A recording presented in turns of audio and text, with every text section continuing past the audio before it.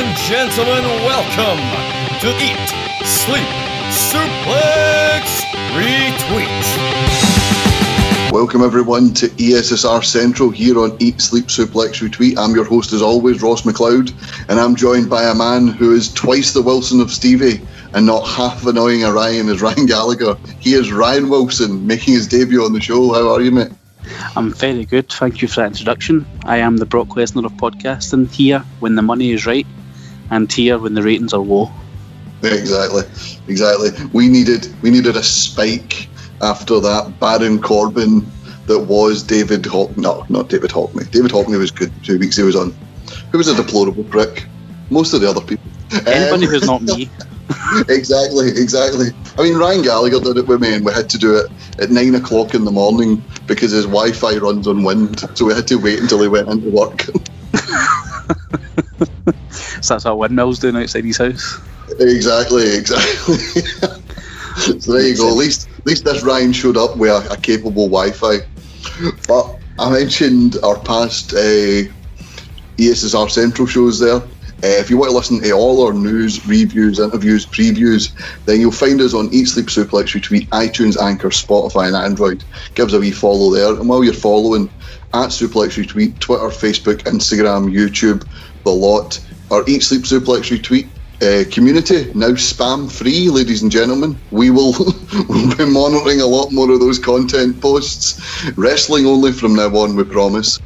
You can get involved. You found my picture, I see. Sorry, they were meant for your girlfriend. I'm not even going to touch that. I'm going to move swiftly on. Get involved in the conversations we have. You can get involved in conversations that we will have on the shows. The guys recently did a feature show, the best and worst TNA and Impact World Champions. So much to discuss there. Just like there's so much to discuss this week, Ryan. And we never really touched on NXT on last week's show because me and David were recording ahead of schedule. But last week's NXT had Finn Balor against Karrion Kross, a rematch for the NXT World Heavyweight Championship. Karrion Kross retains, and it's leaving everyone wondering, what does this mean for Finn Balor? Finn Balor obviously went back to NXT. He's been the most interesting since he left NXT. When he went back to NXT, do you want to see him back on the main roster, or are you sort of wary of him going back up? I'm wary of him going back up, but I'm sort of caught in two minds because I don't want to see him go back up to the main roster if they've not got a plan for him, which seems to be everybody who comes up to the main roster. But at the same time, Raw especially has been terrible recently, in recent months. Well, for the past year or so, Raw has been very, very, very bad television, and they need somebody like Finn Balor, I think, to freshen it up a little bit. But at the same time, I don't want Finn Balor to come up if he's just going to be fighting Elias every week. Do you know what I'm saying? No. So if it's to go against Lashley or Drew or be in the title picture and be a main eventer and a draw for Raw, then that's fine. But I don't know, like, going to NXT initially really, really helped him, I think. I think he's probably been the most consistently good wrestler of the past year on any promotion. Probably not as hyped as some other people, but like consistently week in, week out puts in good, solid matches or promos, and he's always interesting, and I just don't know if you'd get that on Raw. Yeah, I think that's a fair assumption. He was on Raw like the majority of his time there, and you know he did get the injury, and then it seemed like WWE were reluctant to put the title on him. Then he was in the IC title picture. Then he goes to SmackDown, and he has an okay run with the IC title belt. He has the feud with The Fiend, and then he's just sort of gone. You know what I mean? I think every time Finn Balor sort of found a bit of momentum on the main roster, it gets stopped. You know, he got the injury, then he comes back. He's in a bunch of a bunch of feuds. He gets into the title match with Lesnar, but obviously Lesnar's not dropping the title until WrestleMania, so he loses to Lesnar. That derails him. he wins the title from Lashley, but then they want to do the Demon at WrestleMania, so he loses it back. And then when he starts getting going with the IC title run on SmackDown, they decide, right, we're going to put him in the feud with the Fiend, so we need to get the title off him. And then he drops the title on a pre-show to Nakamura, and it's just it is a bit stop-start, and it does make you, a bit wary. I don't buy into as much as, a lot of people, that everyone that goes up, gets buried, and everyone that goes, look at Drew McIntyre, look at Kevin Owens, look at others. Sami Zayn, Sami Zayn's not built as a top guy. He's built as a slimy heel who's meant to, constantly have an excuse, and he's been consistently interesting since he's went up to the main roster. Yeah. I just think Finn Balor, injuries and circumstances worked against him, and unless there's a plan for him to go to Raw or SmackDown, I'd love to see Balor be the one to take the title off Roman Reigns. I think that could be a great feud. I do too, but I don't think that's going to happen. I don't think they're ready to stop the Roman Reigns train yet. Probably not until Mania, to be honest. Probably even after that, next year. And again, I don't think SmackDown need him as badly as Raw do. So I think, if anything, if he does come up to Raw, it'll be maybe to answer Sheamus' open challenge and take the US title. I wouldn't mind him and Sheamus having a feud, to be honest. But again, I don't want him just getting stuck in the mid-card title, the US title. He should be higher than that, in my opinion. But I don't know. I don't agree either that everybody comes up to NXT gets buried, but there does seem to be a large percentage of them that just gets rushed. It's just like, let's bring them up because they're hot in NXT. What will we do with them? I don't know. But it's fine. I think that's what's happened with, I think that's what happened to Shayna Baszler. Yes. People like that. And even Damian Priest, he came up to do that whole thing with Bad Bunny, but now Bad Bunny's away. It's like, what's he going to do now? No, I know. That was a worry for me for the off when it was clear he was doing this Bad Bunny thing. I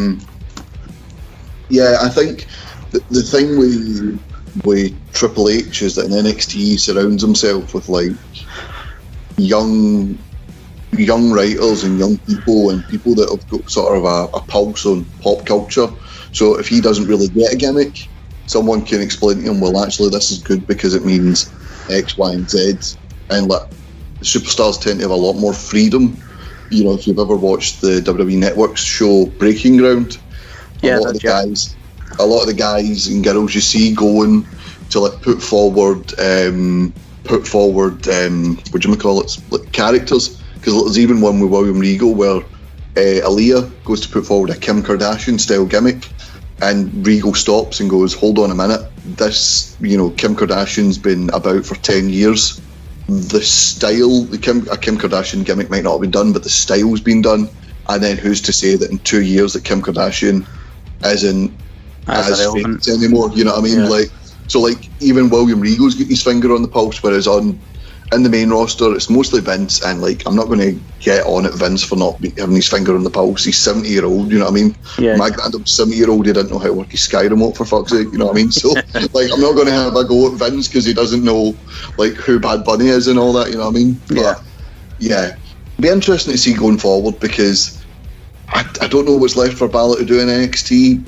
As you said, he should go straight into a world title picture, but with Drew and Bobby Lashley being a thing, and then Roman Reigns not ready to drop the title, it'd be interesting to see what happens there. So we'll see where it goes, and we'll move on to SmackDown and the return of possibly the best tag team that WWE have ever produced. Jimmy and Jay, the Usos, went up against the Street Profits. A great match. The Usos managed to get the win, and we saw the sort of shithousery from Roman Reigns. The fact that he's sort of controlling Jay, saying, hold on a minute, I've done X, Y, and Z for you, I've built something here, we're winners, you better go out there and win, you can't let your brother drag you down. I like how Roman is sort of trying to turn Jay against his own brother because his brother won't play ball. Yeah, I mean, the whole Roman feud, whole Roman Empire thing, the tribal chief thing has been excellent, and the thing about it is it's been great long-term storybooking as well, which is something that you don't usually say about WWE. But ever since Hell in a Cell last year, when it was Jimmy and Roman, is that right? I always get them mixed up. Basically, when Roman destroyed him in the sale, Jay, yeah. Jimmy's the one that's back now. And it looks as if it's maybe going to be the opposite. Uso that's fighting Roman next, possibly. I just like the way that they've not jumped the gun on it. They've waited for him to come back from injury, or wherever it was he was away to. He was injured, is that why? Yeah. So now that he's back, they're not just immediately having them break up or having them just be a team again. They're having them slowly get integrated into this sort of dynamic of like Roman, obviously at the head of the table with Heyman in his ear, giving them ideas, and you've got Jimmy, who's like the sort of a lapdog for this person, and then you've got the other brother coming in and being like, well, hold on a minute, like I'm not agreeing to this, but it's not as quite as black and white as I'm painting it. I'm not explaining it very well, but they've done it quite subtly, and it's interesting. This is why SmackDown's so much more interesting than Raw, because you actually need to pay a bit of attention to see what's going on, and there's tension building, and they're doing it slowly, so you actually want to see what happens. Whereas it's not just like, it's going to be over at Hell in a Cell. Well, this is probably going to drag on till possibly Mania time. Do you know? Obviously, people have been rumours. The rumours have been going that it's going to be Roman versus The Rock at Mania, which I don't think that's going to happen, but that'd be cool. Please don't excite me. Please don't excite me. I know that would be great with like Jimmy and Jay in Roman's corner, but maybe they'll switch to The Rock. I don't know, but that's there's great possibilities there. So if they play their cards right, they'll probably go interesting. In the ashes of Jimmy Snuka. Tamina's not invited. No, Tamina's. I made my opinions very clear on Tamina on this show. I'm just going to go on a rant in case anybody hasn't heard it yet.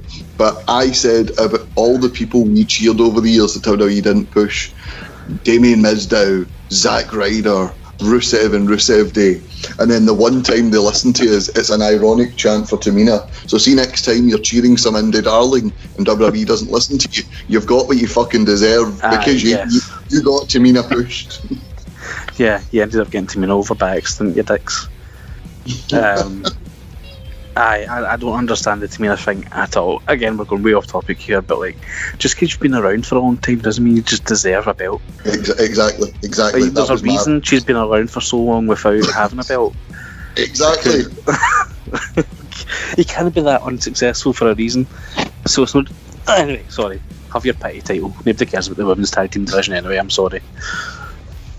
Just fair enough. We've listed the division many a time on this show. Yes. Anyway, sorry. Back to the Usos. Yeah, all good stuff over on SmackDown. On Raw, not so much. That's my general point. Yes. I think we've. I think that's a true thing. One of the good things, which I spoke about with David Hockney last week, was I thought Dolph Ziggler and Robert Roode, after not defending the titles for like the first 60 days of their title reign, they had a fatal 4-way the WrestleMania weekend. They had a great match with the Street Profits. I think they had another title defense, and then a great match at Backlash against the Mysterios. I wasn't ready for the title reign to end. I thought they were starting to hit, and then the Mysterios get the win. They had a rematch on SmackDown this week in the main event. The Mysterios retain, and just to make this Uso storyline a bit more interesting, the Usos are now going to go up against the Mysterios next week, so it'll be interesting to see where this goes. I'd actually love it if Roman used his influence and went, no, us is me and Jay. We were the ones that built this. Me and Jay are going to fight the Mysterios, and then have Roman and Jay win the tag titles. Honestly, that's great. I don't think that's going to happen, but that's good. Yeah, that would be good, because it would just add to the tension between the Usos. It would just make Roman come off even more of a prick, and it would give Mysterio something to. Obviously, they want a rematch. I do agree with you when we're talking about Dolph and Roode as well. thought they were pretty good. They were starting to get a wee gimmick going together, because there were another two guys that were just thrown together without any thought of it, like most tag teams are. But I thought that they had a bit of chemistry, and obviously Rude and Dolph Ziggler are both great in the ring, like, so they're solid enough to work with anybody. But they were actually, I don't know, I liked them. And you're right about that Fatal 4-Way match at Mania. I don't understand why the Mysterios won it at Backlash. Why not give them that moment at WrestleMania in front of a crowd? Father and son win the titles. Why? I don't understand why we got Tamina at Mania, but we never got Mysterio and his son Dominic winning the titles. Because people are bastards, that's why, Ryan. People are bastards. Yes. But yeah, it looks like it's going to be good going forward. You know, the Uso sort of tangent coming back into the tag team division. I do look forward to that next week, and I'm actually off next Saturday, so I might actually stay up and watch it live. Yeah, perks of the new. I'm not that excited, but like, I'm sure it'll be good. You may as well have just shouted in the phone, "Get a life, Specky." Fucking get some sleep. Speaking of Saturday night staying up late, SummerSlam this year. To go off topic, sorry. Saturday night. We'll pick up on it now, and we can get it while we're here. Yeah, SummerSlam's going to be a Saturday night this year. I think that is a great thing, by the way, because I think WWE might have seen because we're going to talk about Double or Nothing in great detail in a wee moment. And one of the things we loved about AEW pay-per-views was that it was on a Saturday. For the UK viewer. You know, a Saturday pay-per-view and a Lion Sunday, absolutely superb. You can't whack it. It's brilliant. I think they've seen the criticism, not criticism, but just minor complaint that European and UK fans want AEW to go back to Saturday nights instead of Sundays, and they've thought, you know what, we'll do that. We'll go to Saturday with SummerSlam, because it's maybe in Las Vegas, I believe. We've talked before where the show's going to be. Yeah. I believe it's Las Vegas. Yeah, I think it's Vegas, yeah. You're right. Yeah. Las Vegas actually just announced at midnight last night, Las Vegas is now completely reopened. There is no social distancing, no masks or anything anymore. Full capacity. It's at full capacity, so a hot Saturday night crowd in Las Vegas. Drunk off their arses, high on cocaine, ready for some wrestling. Wrestling! I think that could be amazing. And there could, you know, we talked about Bad Bunny earlier on. Yeah. Another pop culture. We talked about Vince not being in touch. Clearly, somebody's put his iPod or his fucking Spotify on his shuffle. And it's like latest hits, and he's like, "Who's this Cardi B fella? Could we get this WAP fella to perform?" Like, no, WAP's the song, Vince. What? What does that mean? Don't worry about it, Vince. Wrestling against people. So she's a wrestling fan. I will get her in. Yeah, Cardi B rumoured to be the host of SummerSlam. That is. Yes, a million times yes. I'm all for it. A lot of people, obviously, wrestling fans, some wrestling fans have been like, "Oh God, no, just celebrities coming in and getting themselves over." And she's like the most famous female singer in the world right now. Aye, she is, and she's, I don't know if you've ever actually heard her talking in interviews. She's absolutely hilarious, unintentionally, of course. Brilliant. But she has this sort of, she just talks with this big, stupid voice, like this big bimbo like woman who's just so trashy but like amazing, and I love her. I'm not saying that in a disrespectful way. I just mean there is no filter, there is no, you know, what's what I'm looking for, political correctness. She'll just talk some shit, and she's the sort of person as well that if anybody said anything to her, like any of the wrestlers or whatever, she would just get right up in their face. Aye, you know, she's got history. Apology. Aye, and it helps that she's, you know, attractive, and that she is in some very questionable, you know, music videos, which I'm sure WWE will promote, and she'll sing a song which I'm sure will be terrible, but like be very in front of a live crowd full of cocaine and drugs. That's her people, and I just don't see I don't see a downside. Honestly, the only thing that's going to be bad is like fucking Kevin Dunn having a heart attack at the desk, trying to like keep it all in frame. Fucking tripping over his own teeth. Sorry. Anyway, yeah, I honestly think it would be hilarious. If you want a funny video, go type into YouTube Cardi B Star Wars. It's just some of the random noises she makes, but like they've been like dubbed over like TIE fighters and sabers and all that. It is hilarious. Yeah, honestly. That's amazing. There's another thing as well. There's a video she takes on Instagram. This is how I like her, because she live tweets or live Instagrams, whatever the kids call it these days. I don't do social media very well. She's in the back of a limo. Have you seen this?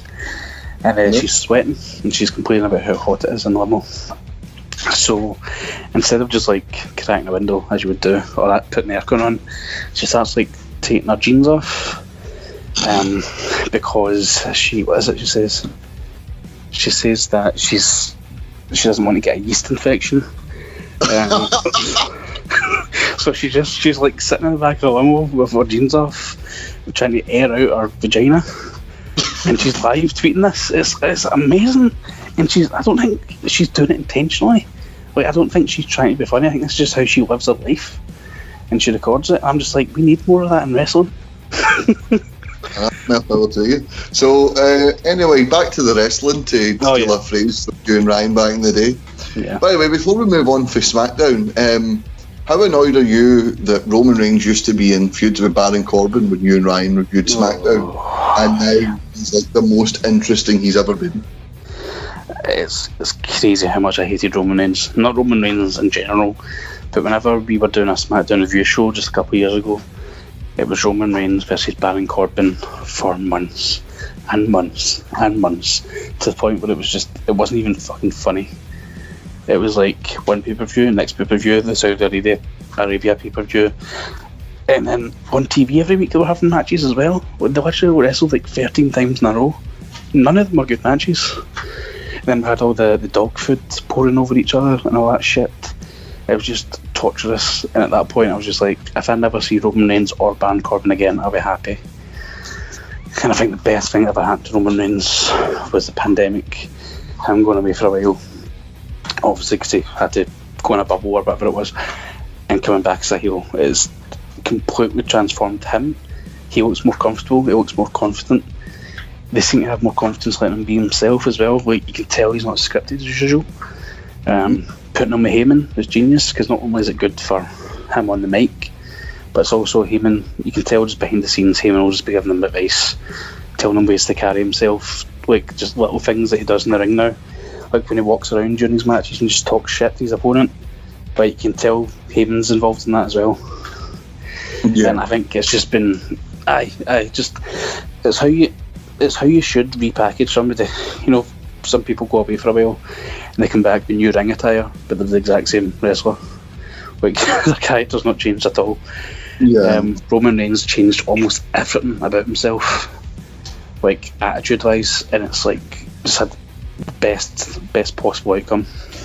Yeah, no, absolutely. And Baron Corbin's arguing over Shinsuke Nakamura stealing his hat. So poor Nakamura as well, man. There was a wee glimmer of hope for Nakamura a couple of weeks ago, remember? But it was like they were going to push him a wee bit with him and Cesaro, and then they get his old music back, and I thought, oh my god, is it finally happening? And then he fucking steals somebody's hat, and that's now they're in a feud because it. Idiotic. But anyway, we'll move on to Double or Nothing this past Sunday night. A full crowd at Daly's place. How cool was it to have a full crowd? Like, to have that visual of a full crowd, I thought was absolutely sensational.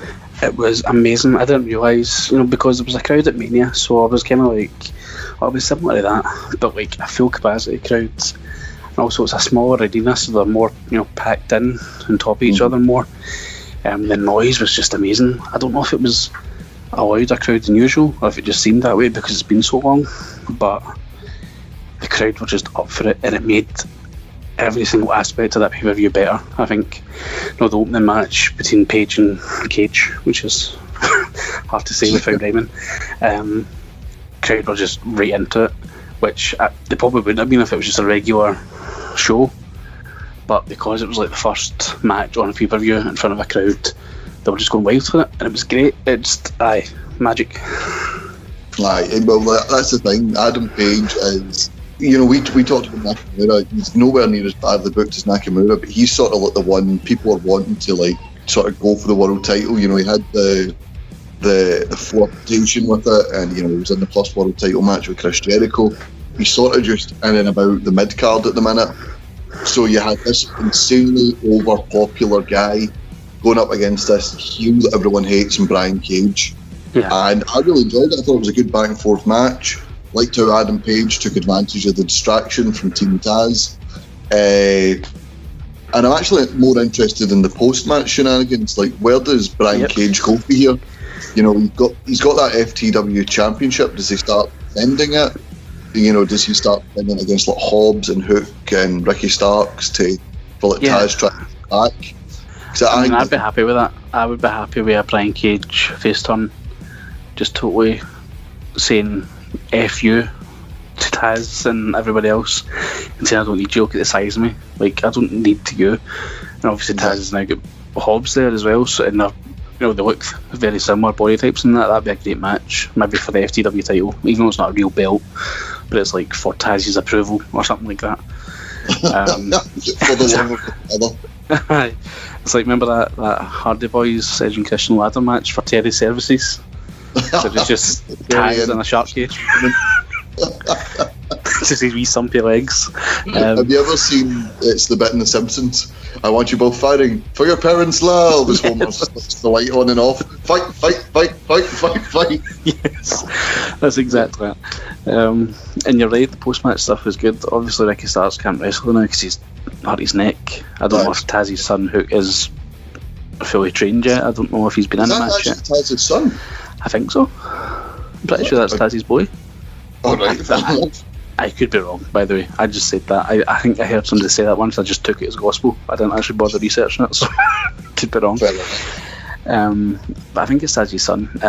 But I don't think he's wrestled yet in a match, as far as I'm aware. No, he's just kind of ran about and battled people. He's like that. He's like that Fanny for the young team that you'd never see him fighting his own, but as soon as he would kick somebody when they were done. He'd kick somebody when they were done. Wee prick. I don't see him. The possibility of Cage versus Hobbs at the next pay-per-view in Chicago is good for me. It might not happen. That might not be the way they're going with it, but that seemed to be what they were teasing. Page was over as fuck. I mean, the cowboy shit chants when he came out, the crowd were going wild. Obviously they still want him to be in the main event, and to be honest, I think the plan is eventually for Page to take the title off Omega, I think, and I think the now is just sort of keeping him on TV until then, so he's still doing something, but he's not involved in the main event scene until it's time, probably. But it worked out well. Both guys came off pretty much a perfect opening match. Crowd were into it, and we're now interested in both of them going forward. Exactly. A match I wasn't too enamoured with. The Young Bucks defeat Eddie Kingston and Jon Moxley. David Campbell's being like a proper anti-Young Bucks sort of guy. He's not a fan of them at all. I didn't like this, and a lot of it goes down to commentary. Like, we talk about WWE all being like I know what you're going to say. WWE is like the one guy's vision, so like it's like this world, it's like a North Korea world where everyone's singing for the same hymn sheet, and like if something's wrong, the commentators don't point it out because they've been told, don't point this out, because it makes us look stupid. But the Young Bucks both of them were in the ring constantly. There was no, like, occasionally go, fuck, like, get to the 4 count, the referee, and then the Bucks would just look at them and go, fuck off. And continue to have both of them in the ring. And next minute you've got JR on commentary going, hey ref, Aye. Hey, ref! You're like, oh, for fuck's... So, that really took me out the match. I like Kingston, I like Moxley. I do think the Young Bucks are great wrestlers, but I just think so often they have these sort of matches where it's like, oh, there's rules to tag matches? Nah, fuck that. Yeah. I feel the opposite. I love this match. I thought this was a great match.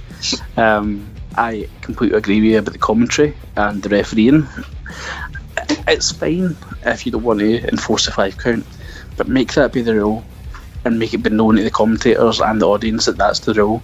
That the 5 count is, it's like a closed fist. You're not supposed to do it, but like you're not going to disqualify them for it.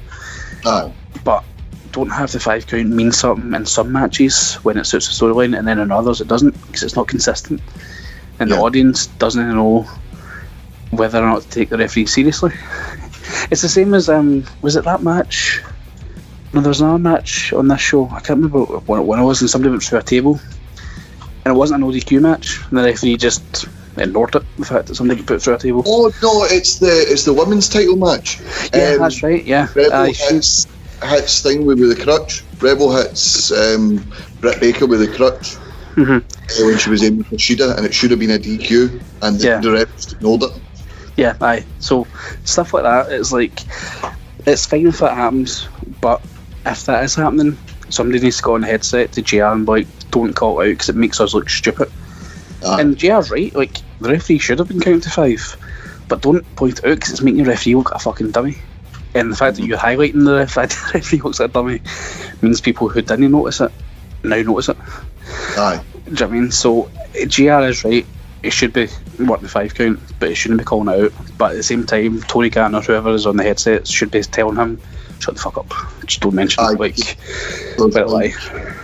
there's like times where the Usos have done it and the New Day have done it. And like the New Day once pointed out on a Talking Smack back in the day. Yeah.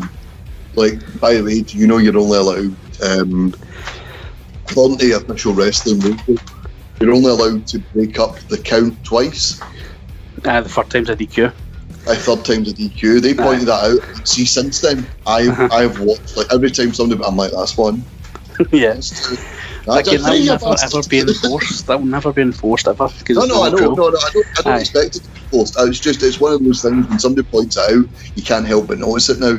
And that's the thing, like, this been like a Young Bucks match with, you know, Shivani and Excalibur calling it, and like, you know, Shivani's like, oh, these guys have changed, these guys are arseholes.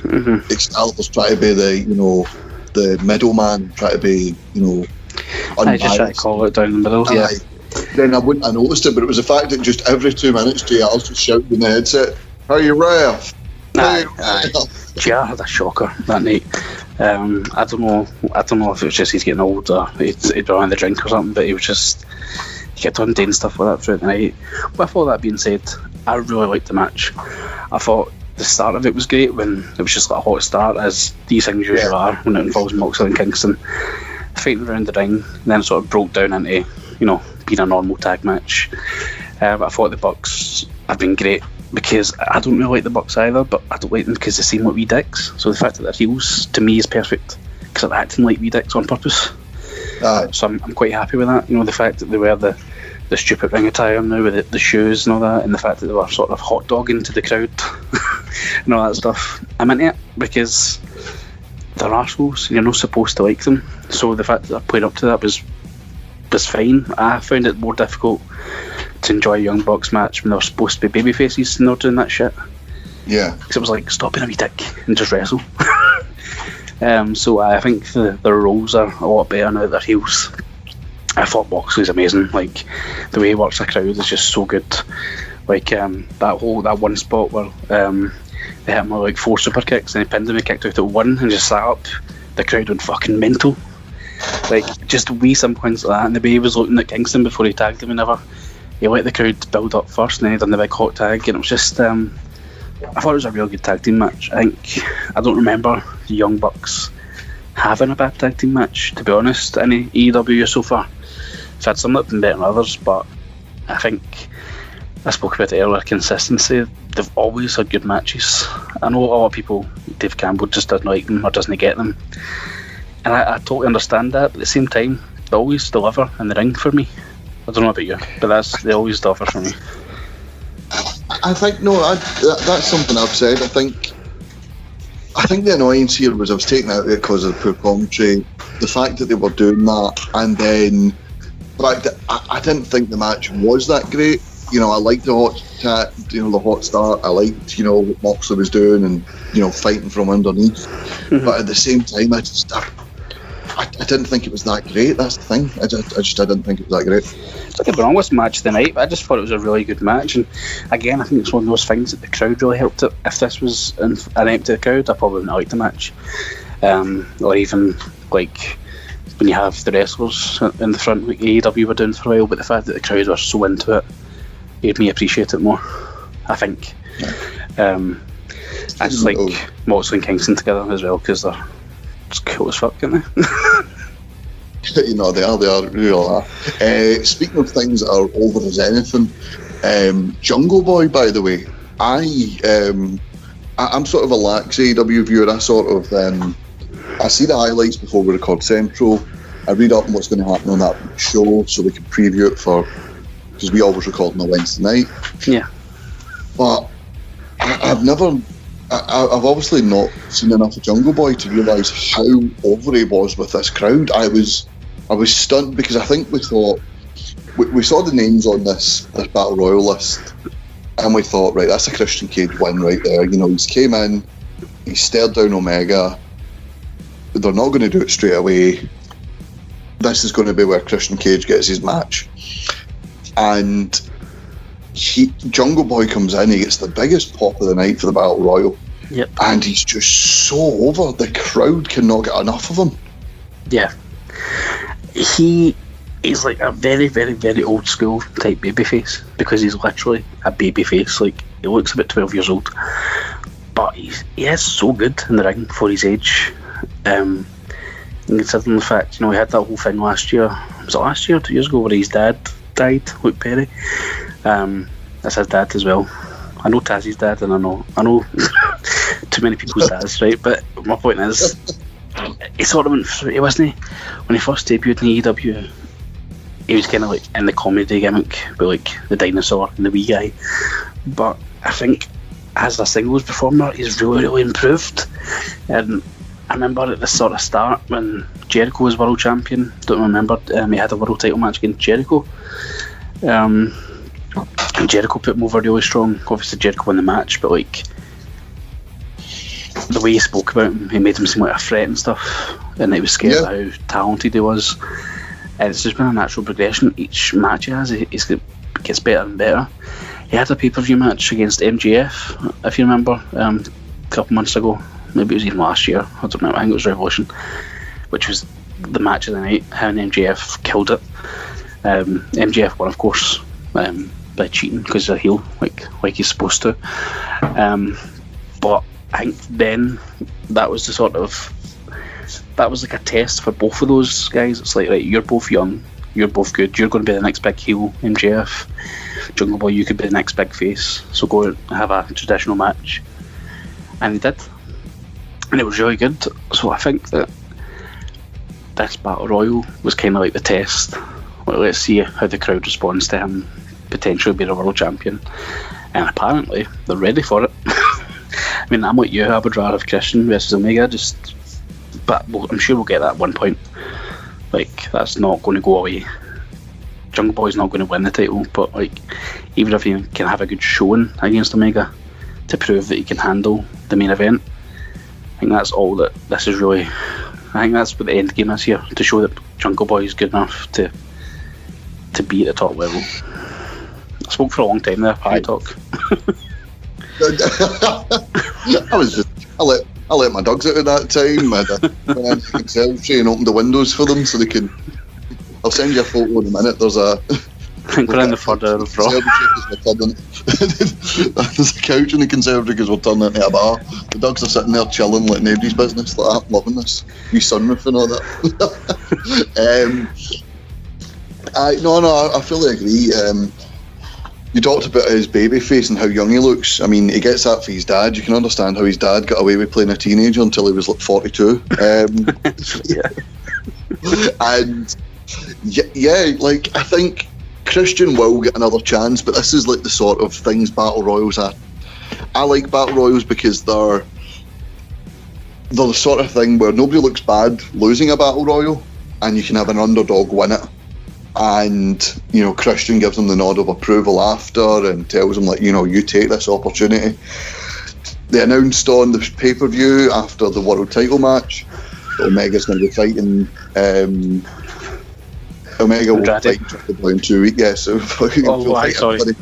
He'll fight everybody. Fucking everybody. He's fighting Moose for the TNA title, and then he's fighting Andrade for the Triple A Mexico title, and then he's fighting Jungle Boy like on the Friday. So. And then he'll potential great matches. Pension book and your half these football coupons. He'll fight everybody. Aye, Kenny Omega just fights. He'll just go for the women's title next. Him versus Britt Baker next week. Kenny Omega, he scraps with your da. But I think the Battle Royal it does allow an underdog to come in, and AEW do pay-per-views every like 2.5 months. So yeah. I think doing like a wee mini feud with Jungle Boy in the meantime, it doesn't take away from anything, and it does give Jungle Boy a bit of exposure, and it keeps fans happy, because I think fans want to see him in the title picture. They know he's over. They know he's not going to win at the minute, because, you know, the way Kenny Omega's being booked, no one's going to beat him at the minute. Yeah. And it allows them to, like, well, we'll put him in the main event. He's there. He's in our thoughts. Don't worry about it. He's not going away. I think that's quite good. Yeah, no, absolutely. I think it was done about as well as you could. The Battle Royal in general was fine. You know, these Battle Royals are kind of... I don't like Battle Royals, to be honest. I like Royal Rumbles. The Battle Royals are a bit... unless, you know, there's always that, but who's the surprise going to be? And that sort of makes or breaks where the match is going to be good. So you can imagine my excitement. I can imagine that I was doing backflips when I seen that. And other than checks notes, Lio Rush appeared to the delight of about 4 people in the crowd. The crowd went mild. Yeah, man, it was. And he was immediately eliminated. Remember when Dolph Ziggler was like number 30 a few years ago, and he got eliminated? He'd been away for months. Dolph Ziggler had left. Remember, he left his IC title on the ground after beating The Miz and said, "I'm going to go," or whatever. And he was away for like 3 months, and then he returned number 30 at the Rumble. And you're like, "Holy shit, it's Dolph Ziggler!" And he gets eliminated. And it's just like, why the fuck did you waste the 30 spot on him if he's not going to have an impact? Well, he doesn't even need to win it, but at least like create a feud or something. But it was just like, no, I came in, did a couple of bouncy spots, kind of clumsily, and then was eliminated. Badly. I wasn't even that like impressed what he did when he was in there. It wasn't as if he came in and he was like jumping about and doing all this amazing shit. He just done a couple of spots that weren't very good. And then he could put in his arse. I had so we'll quickly touch on this. Mark Henry's going to be a coach in AEW. He was introduced to the crowd. He comes out, just gives a wee wave and hello, and then he heads back up the ramp. I heard that Mark Henry was going to be at AEW and was absolutely raging that he wasn't in the Battle Royal. I honestly would have 100% would have been a much, much bigger pop and much better. Like, it would have been much better if it was Mark Henry. I would have thought it better if Big Show just walked along. See that wee pathway they've got towards Coventry this. If he just walked as this countdown started happening, and everyone's like, "Wait, what a minute! Wait, it won't be." And he just rips his top off, like just rips the shirt open. I bet you people would have been more excited for that. Exactly. Or if he walks in the ramp and Lio Rush shows up and he punches him, gives him a knockout punch and takes his place. So if I get out of here, you have your indie Mark. And just fucking steps into the ring and just eliminates everybody and wins and beats Omega and becomes the new champ. So we've talked about the good, which was Jungle Boy winning and Jungle being over. We've talked about the not so good, which was Lio Rush as a surprise entrant. let's talk about the downright shite. All right, let's talk about America. Fuck yeah! Oh, man, let's talk about.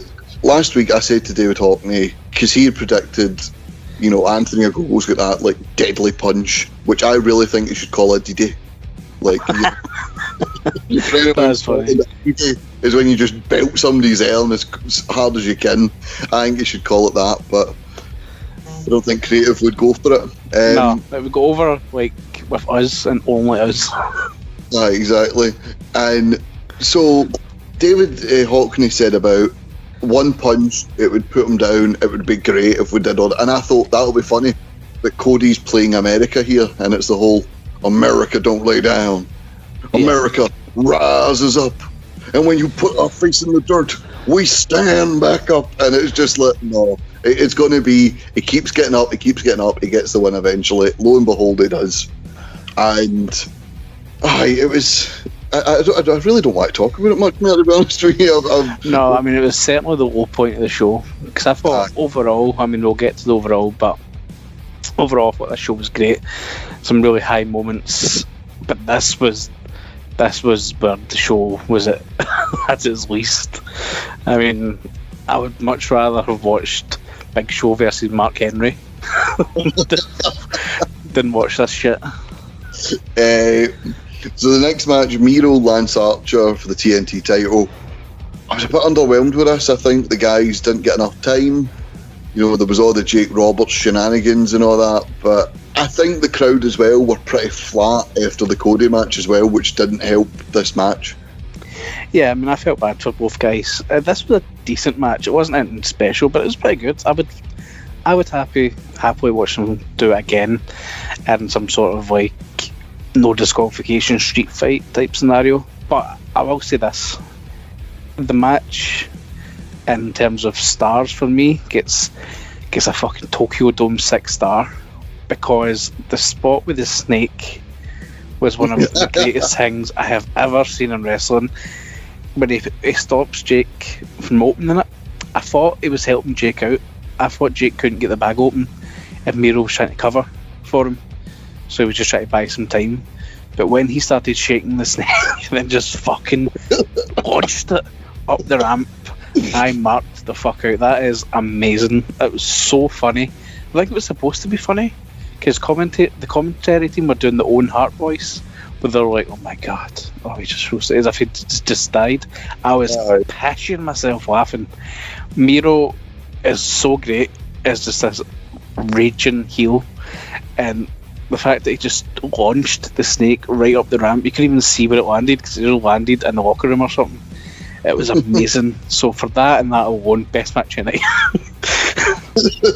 Fair enough. Those are my only comments on the match. Moving swiftly on, the women's world title, Hikaru Shida, she's held the AEW Women's Championship for over a year. I must say the AEW Women's Championship division, since the start of 2021 has got gradually better. However, the start of her reign, much like the start of Bayley's reign, the reason she held it so long was because there was literally nobody else. Yeah. Like, we talked about the women's tag division being a bit poor.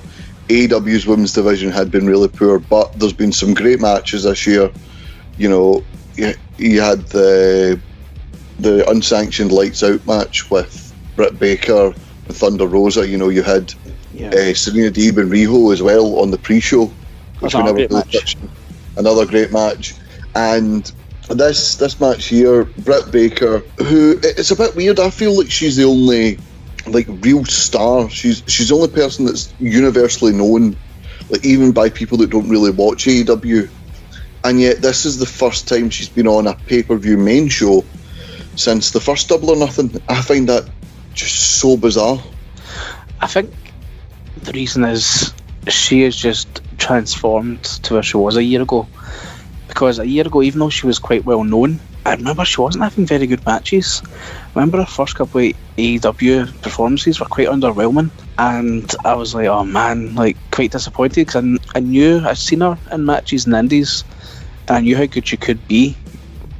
But I think the whole babyface dentist thing wasn't working for her. I think the best thing that happened to her is she was just sort of allowed to be herself a lot more. She started the thing with Rebel and with Tony Schiavone and stuff, and then got her own talk show segment, and was allowed to get a character over more, and she just like transformed. It was like a switch flicked on her, and whatever happened, it's just been magic ever since. She's been great for the past year, but the last couple of months especially, like she became like the biggest star. It's not quite the same as, you know, Becky Lynch a couple of years ago, where she sort of transformed into the man. It's not, you know, quite to the level of that, but it feels quite similar. But it feels like not only is she the biggest star in the women's division, but like she's one of the biggest stars on the whole roster, I think. But she's up there in probably the top 5 most over people in AEW, I would say. Yeah, no, I think that's fair. Hikaru Shida, like, I like the story coming into the match with her as well. She had said at the Fan Fest, I don't like the fact that people make it out like Britt Baker's the face of the women's division. I'm the women's champion. I've held it for over a year. And she was talking about respect, and I like that aspect as well. Yeah, it was good. Good babyface logic from her to be like, I've got this title, which means I'm the best. If Britt Baker wants to be the best, then she has to beat me, and I'm quite happy to fight her.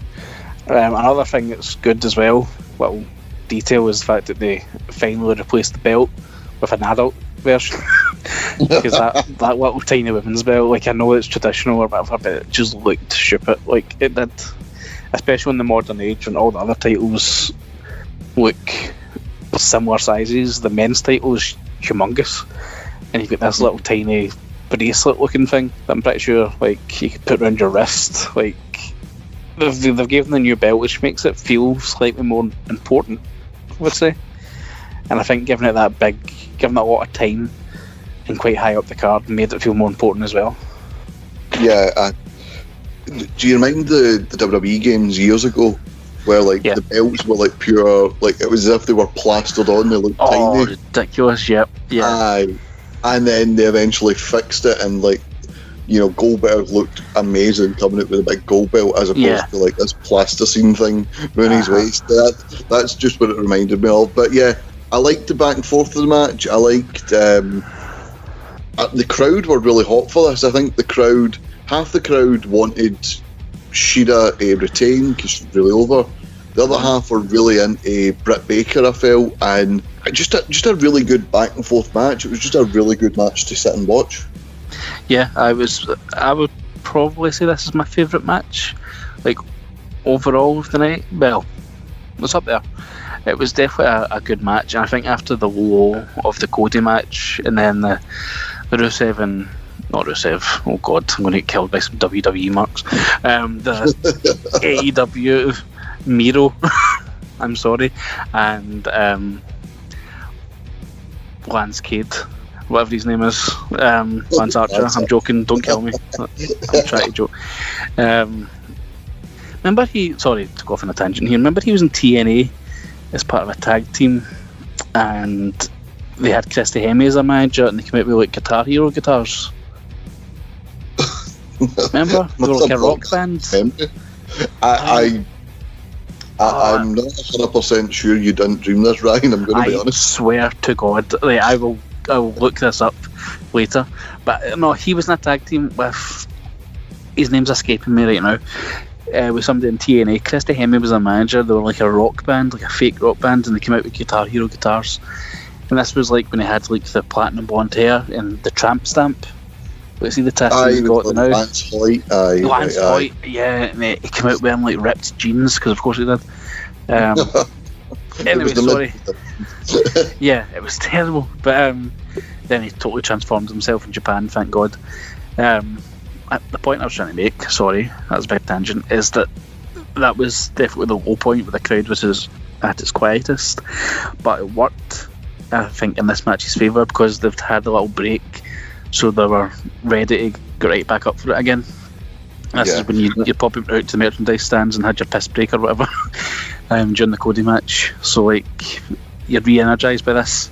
I think it helps, as I said, but it's a big star. And she does also, like, she might not be as over as Britt, but like she's about as respected or more respected as a wrestler. And I thought as a match this was just really, really good, really solid work. Not that many botches I can think of, at least not big ones that they didn't cover. There was one moment in the match that was quite scary when they were going to do a move from the top rope, and she does seem to like drop Britt on the top rope on the turnbuckle. I don't really know what happened there, but they recovered and made it work afterwards. And yeah, apart from the finish which we spoke about earlier with the referee not disqualifying Rebel for hitting her with a crutch, I thought this was a good match. Yeah, I really enjoyed it as well. Submission win as well, very definitive. So I look forward to seeing where they go from here. You talked about things to get the crowd going. Darby Allin and Sting versus Ethan Page and Scorpio Sky.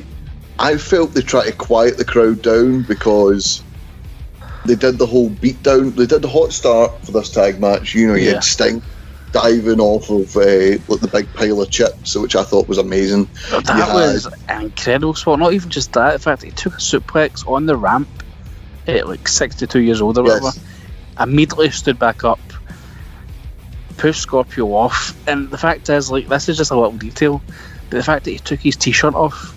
Now, Sting did this in TNA for a while. He wrestled in his t-shirt, and I think he probably wanted to do it in WWE. Maybe because he's not in the same shape that he was, obviously.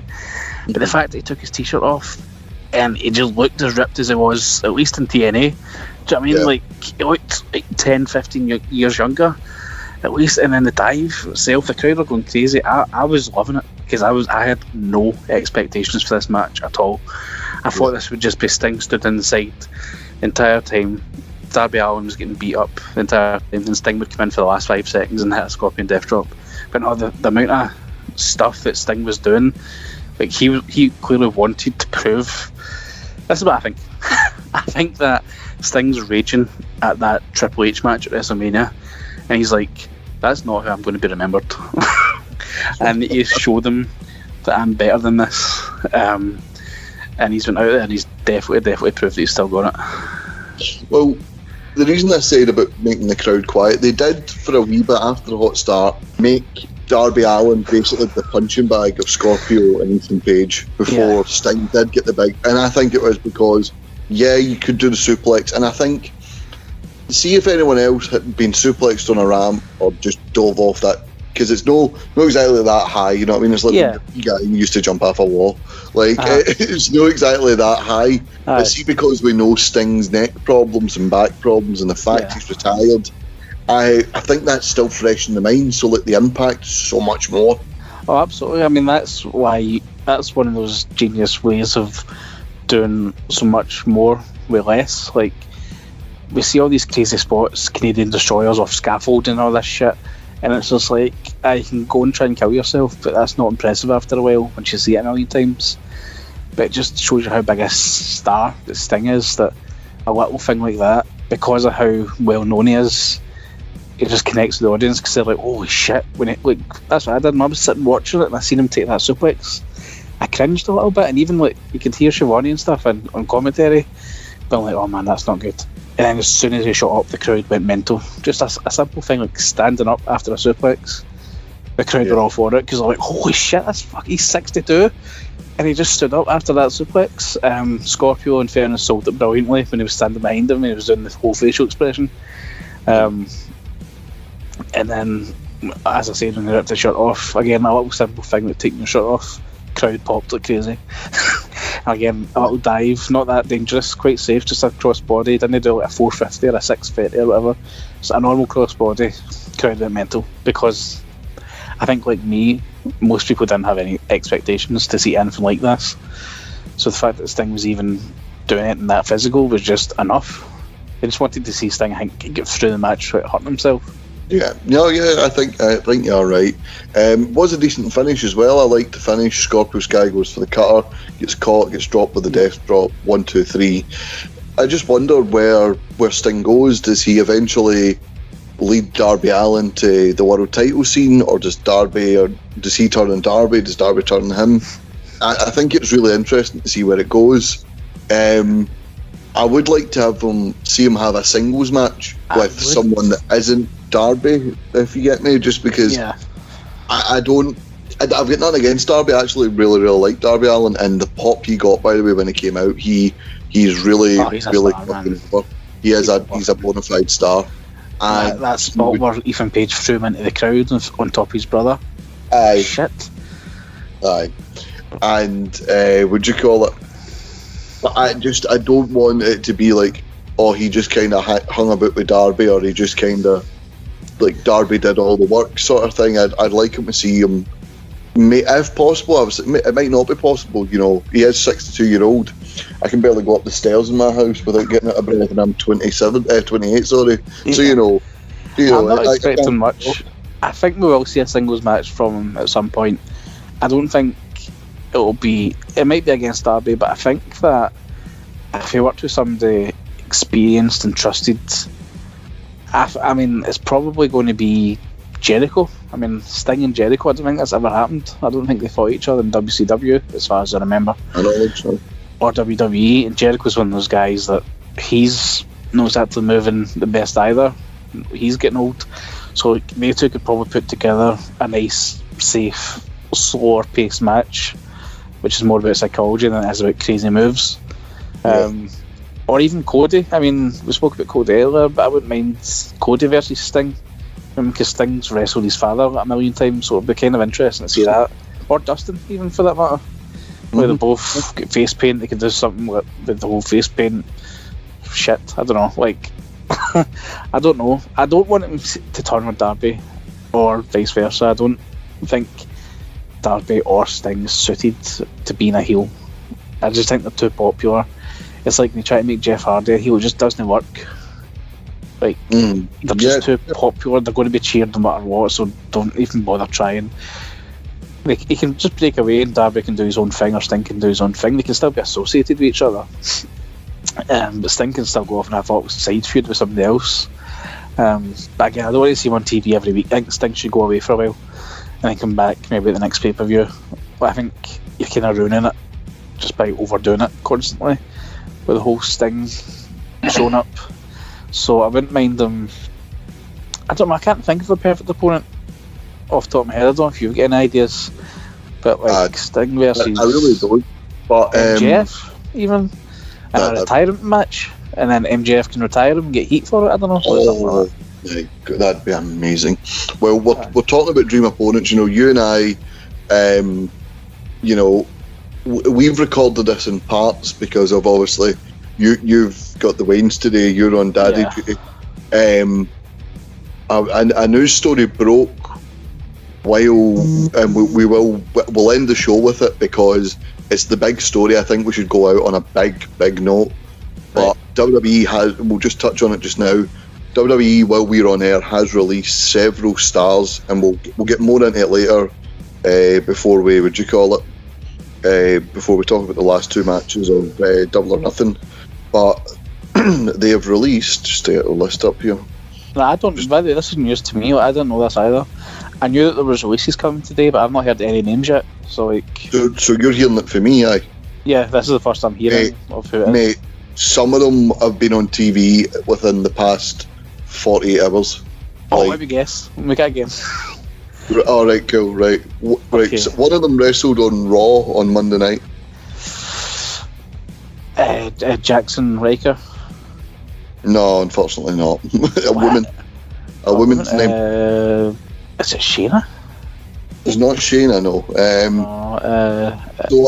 Is it Tamina? No, unfortunately. I'll give you three of them who haven't really featured on TV, right? So there's Santana Garrett, Buddy Murphy, and Ruby Riott. They've been released, okay? Oh, really? Yes. Oh man, see. Okay, we'll get into it later. But it's right. Expected at this point. Do you want me to give you the other three? Yeah, go for it.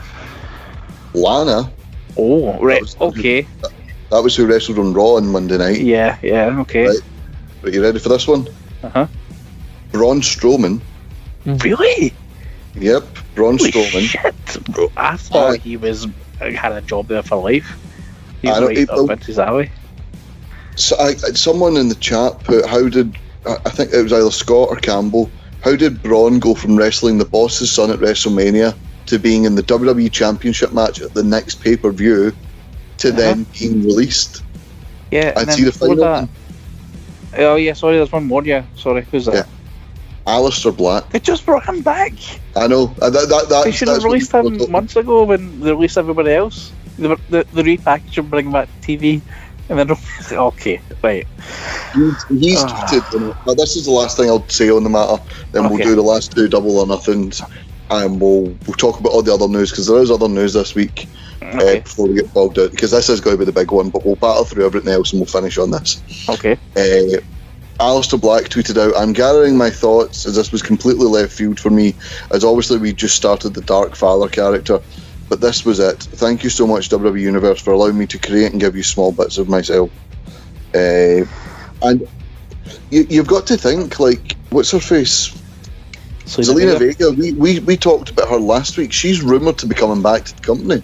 Well, yeah. I don't think anymore. Does this hinder her? Yeah. And Sean Ross Sapp of Fightful.com, he tweeted out, "The only way I can rationalise these kind of cuts is for an eventual sale. Several of these people signed big contracts before the pandemic when WWE were in talent holding, lock them up for years mode. So WWE is basically is just another company, a victim of the pandemic, and unfortunately a lot of these people have lost their jobs. But we'll get back into AEW at the moment because we could see some of them there soon, and we'll talk about the AEW World Championship match. And if you'll allow me a minute, I'm going to talk about what was the greatest moment of the pay-per-view. Okay. It was the AEW World Championship match, Kenny Omega, Orange Cassidy and Pac. I have a love-hate relationship with Orange Cassidy. I sometimes like him, sometimes I don't. I hate those stupid kicks. So when he puts his hands in his pockets and just kind of taps the legs, and the fans make it out. And he did it to Pac, and Pac looked him up and down, and as he went to kick him again, Pac full forced kicked Orange Cassidy in the balls. And I proper laughed out loud, guffawed. It was hilarious. It was just, it was like, is this prick serious? Bang, right in the balls, and you just heard the commentators weren't expecting it, the crowd weren't expecting it, everyone just went, oh! I don't even think Orange Cassidy was expecting it. I don't know if they spoke about that spot before. It was great. I mean, Pac and Orange Cassidy had one of the best matches ever all out. Was it last year? 2 years ago? Who knows? It was Revolution. It was Orange Cassidy's first singles match, I think, at AEW. Yes. And it was a brilliant match because it was Orange Cassidy doing his thing and Pac just the polar opposite, ultra serious, no bullshit guy. And they played off each other amazingly.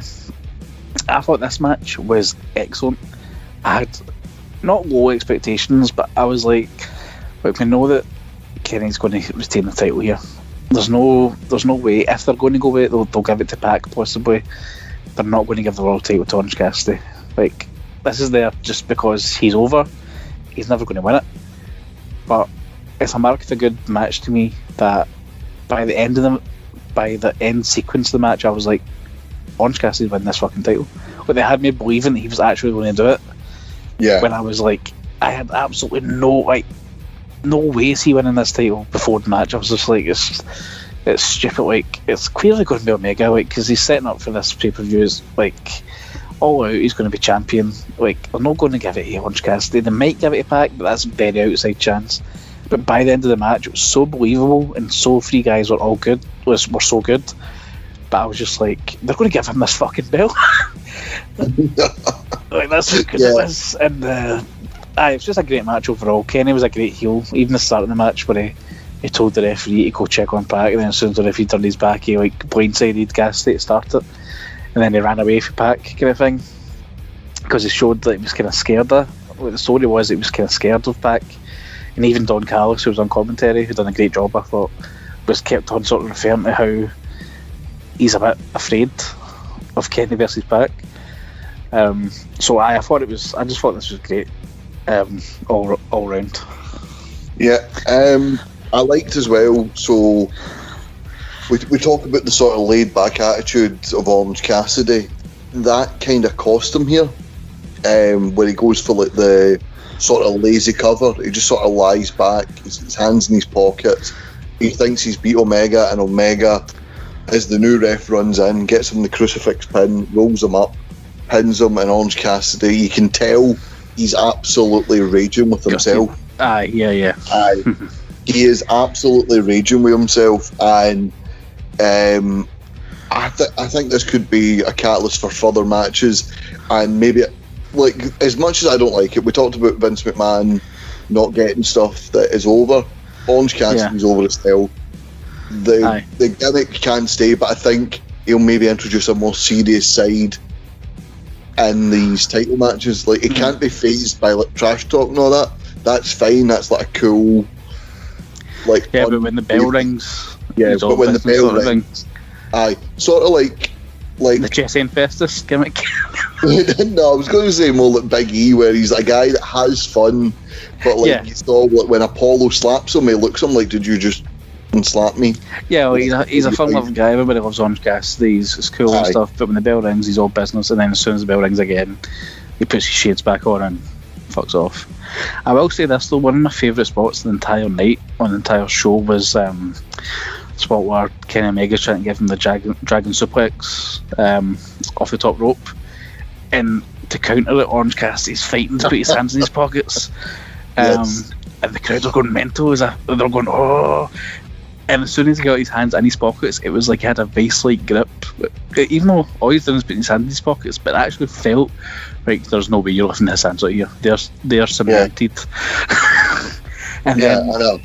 Pac does the move. I think Pac German suplex him or something off the top, and it just leaves Orange Cassidy standing there on the top rope, his hands in his pockets, just looking absolutely cool as fuck. It was a really good spot, and it was a good way, as you said, to use one of those sort of comedy spots, but in the context it actually helped him out in the match. He wasn't just doing it to get a laugh, he was doing it because he was trying to counter a deadly move. So I think if you do little things like that in these matches, that's fine.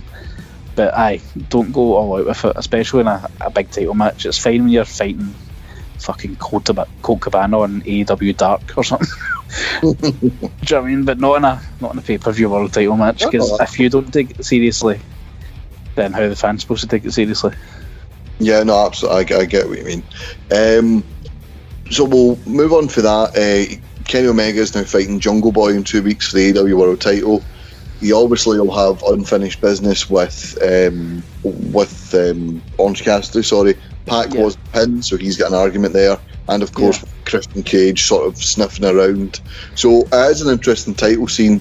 He's certainly got challengers lined up for the next few weeks, and it'll be quite interesting to see where this goes. Something else that'll be quite interesting to see where it goes is the finale of the Inner Circle Pinnacle rivalry, because they are now at one apiece after Stadium Stampede. Inner Circle managing to beat the Pinnacle in the Stadium Stampede.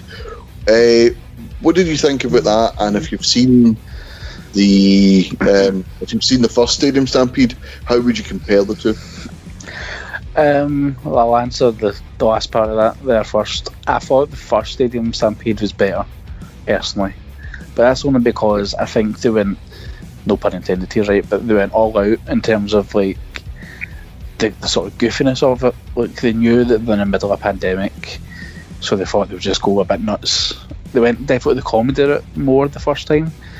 I still to this day love the spot where they were drowning Matt Hardy in the pool. He'd pop up in a different gimmick.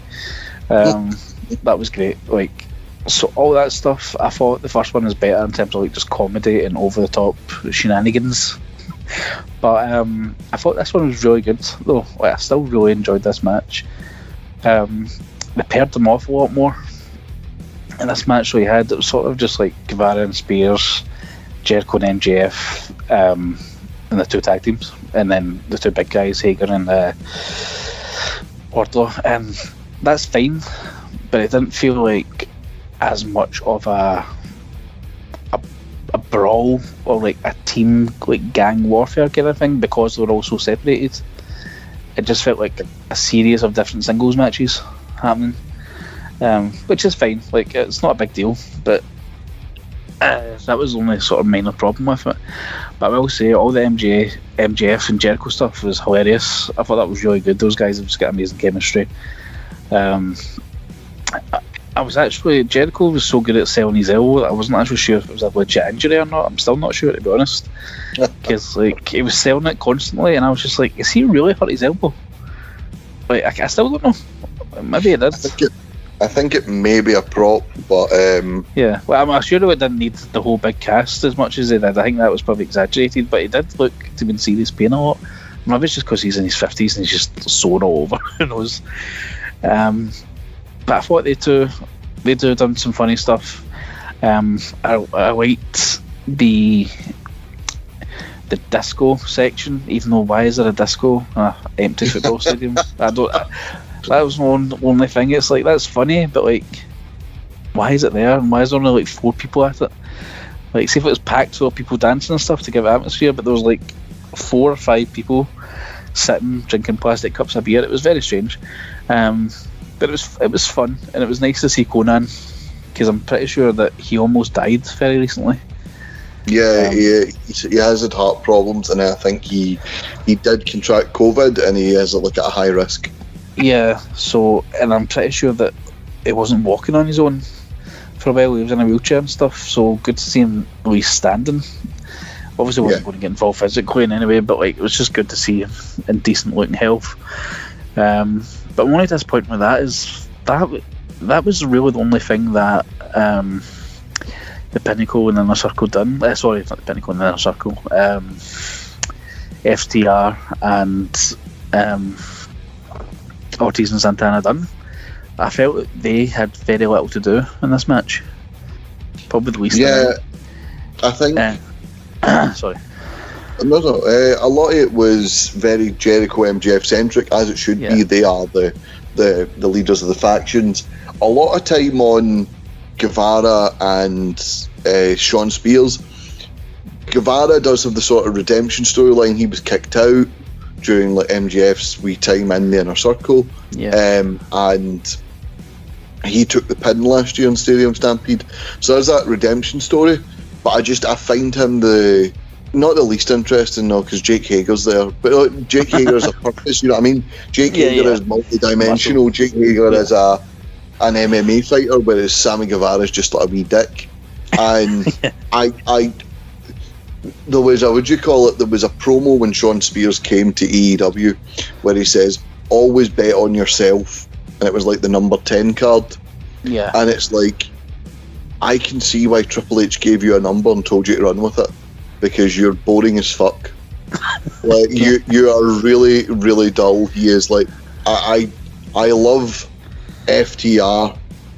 I love FTR. I think Wardlow's got a lot of promise, and MJF is such a good heel. I don't like Sean Spears is like the Tony Roma of this faction. See when you see, would you call it, photos of like Rangers and Celtic winning the title? And it's always like the guy that didn't play, like Marion Shved or Greg Stewart holding the title. And it's like, what did you do to warrant even being in these celebrations, let alone holding the title? Yeah, it's like, see that guy who played for Rangers like for 5 minutes, he was like a Slovakian guy, a winger, Wise or whatever his name was. Oh, and he's always all over Twitter, like giving out all the Rangers stuff. It's like, you played for Rangers for 5 minutes and won nothing, shut up. Do you know what I mean? It's like, it's one of those guys. I must stop you there. He set up the winner in a League Cup final win over Celtic. So I remember just pointing that out. I don't think not in my world. Wait, sorry, we're getting off topic. That's a theme of this podcast, mate. It's all good. Here's a wrestling way to put it. Well, you've got the 4 Horsemen, and then there's Mongo McMichaels. Sean Spears is the Mongol of the Pinnacle. I don't mind Sean Spears actually. Like, he's certainly the least interesting. I don't hate him, but I don't like him. He's just there. Like, if he was released, I probably wouldn't notice. I liked the whole Ty Dillinger thing for a minute. I liked that he came into the Royal Rumble that 1 year as number 10. That's pretty much it. But still, he's a decent enough wrestler. He's not got any personality, but again, no, he had personality and decided, no, I don't want to be Ty Dillinger anymore. And then super serious guy. I'll go super serious, and it's like, what have you got to be angry about? You're married to Peyton Royce. I know, by the way. Which, by the way, that could be another potential incoming signing for AEW. Yes. Yeah, well, she obviously has got the link there, and she is a very well sought after competitor, her and Billie Kay. They're both sought after in my dreams. Sorry. Anyway, so they all I'll just quickly go past that. They all split off into teams. Do you know what? The thing that I did like was Wardlow. Is it Wardlow? Am I saying that right? I think so. Wardlow. No, Wardlow. Wardlow, yeah. Wardlow and Hager. I really like those two together. I thought at Blood and Guts, their pairing was really good. I liked when they were fighting in the big freezer and you could just see the swinging meat. That was a cool visual and something you don't very see in wrestling. My mind went elsewhere. you have this swinging meat. Come on now. That was a softball I just threw at you there. So the swinging meat was entertaining for me, so take from that sentence what you will. The spot where Hager chokeslammed him through the pallets or whatever it was looked quite painful. I did like when Sammy Guevara was handcuffed. I thought that was quite smart. I thought maybe that was a tactic from the Pinnacle, like they were going to split them up and then handcuff them at different parts of the stadium, so it was like just Jericho on his own or something. It'd be like a 4-1, but because Sean Spears is a fucking idiot, he just walked away and didn't look on the ground and see there's poke cutters right beside him. But anyway, the match breaks off, whatever, it's fine. Not my favourite part of the match, but the one spot in the match that sticks out to me best or worst, depending on what way you look at it, is eventually Guevara and Spears make their way into the stadium, into the building proper and towards the ring, and then Spears gets a chair. And I don't know about you, but like it's been so long since like WWE or AEW for that matter have done like an unprotected headshot with a chair, that now when you see it, I cringed like fuck. It looked so painful. Mm-hmm. Spears swung that chair as hard as he could and it hit Guevara right in the fucking face, and it looked so sore, and the crowd didn't even pop. Like you could tell it was good or bad depending on what way you look at it. The fact that the crowd in the front weren't like cheering, that show all went silent, and I sort of like, holy shit, is he alright kind of way, which would have been great, but then they kind of ruined it because 2 seconds later Guevara kicked out at 2. It was just like, that should have been the end of the match. Like, that was a match ending move, and the fact that he kicked out at 2 and then was like doing a 6:30 like 30 seconds later to win the match kind of killed it for me. I just felt that after that horrendous chair shot he shouldn't have been able to walk, never mind do big crazy flips. Yeah, I do agree with your overall thing about how it's not as good as the first one. I think the first one was a lot more funny, and I think with the the elite guys who do have a history of some funny stuff with like being the elite and all that, and Matt Hardy who's really creative with the Hardyverse and all that, whereas this is I think planning for this one was really just Chris Jericho, and Chris Jericho's like that 6th guy, and know how like when it's always like from 2 of the 6 guys that brought you Scary Movie, he's like the final guy. like for those things like epic movie, Jericho thinks he's funnier than he is. I thought it was okay, but I felt it dragged at bits. I didn't like that people were just paired off and like no one else like kind of interacted other than like the set pairings. But I did like the limo in, and then them arriving in the truck like the A-Team, and the inner circle like raft coming down for the rafters and zip line. That was cool, but I think that the first one was better. I think it suffered. This one suffered in comparison, but overall, AEW, Double or Nothing, really, really good show, I thought. Yeah, no, I would give it a thumbs up. I mean, I put it this way, annoyingly, I paid full price for this, which I never do for pay-per-views, but I just get paid on Thursday, so I was just like, you know what, fuck it, I'm going to buy it. £20. And usually if I spend that much money on a pay-per-view and it doesn't, it doesn't feel like it was worth it, then I'd be raging. Like that last AEW pay-per-view, the one that Matt Hardy almost died at, remember? Yes, I very much remember. But this was great. The point I'm trying to make, and sorry, it's a long-winded way of saying it, is that it was totally worth the money. And despite the whole Cody America bullshit, that was really the only low point in the show. Like everything else was great. As I said, even the Miro match, he threw that fucking snake. That was my £20 right there. No, exactly. I mean, yeah, good stuff, man. It was good all round. So the only low points were that Cody match, as we said, and sort of GR on commentary shitting on the referees, which, as I've discussed before, I agree with him, but don't say it. Don't bury your own referees on your own show. But again, somebody should be in his ear, been like, shut the fuck up. But again, that's it. That's my only downside. So a pretty good show overall, and it sets up more interesting television coming up, because I think AEW are concentrating on Dynamite as well being good, whereas I feel like WWE in comparison, they're just trying to build towards the pay-per-view. But if they have a good pay-per-view, they'll just have shitty weeks of TV, which is just fluff in between the pay-per-views. Whereas I think AEW, from what it seems like, are trying to have a really good episode of Dynamite every week. Instead, that's why they're having Jungle Boy versus Omega on Dynamite instead of on a pay-per-view. Yeah, you could definitely do that with WWE. The only annoying thing is, see the IC title, or the US title. Like they'll do like swaps. They did the John Cena Open Challenge.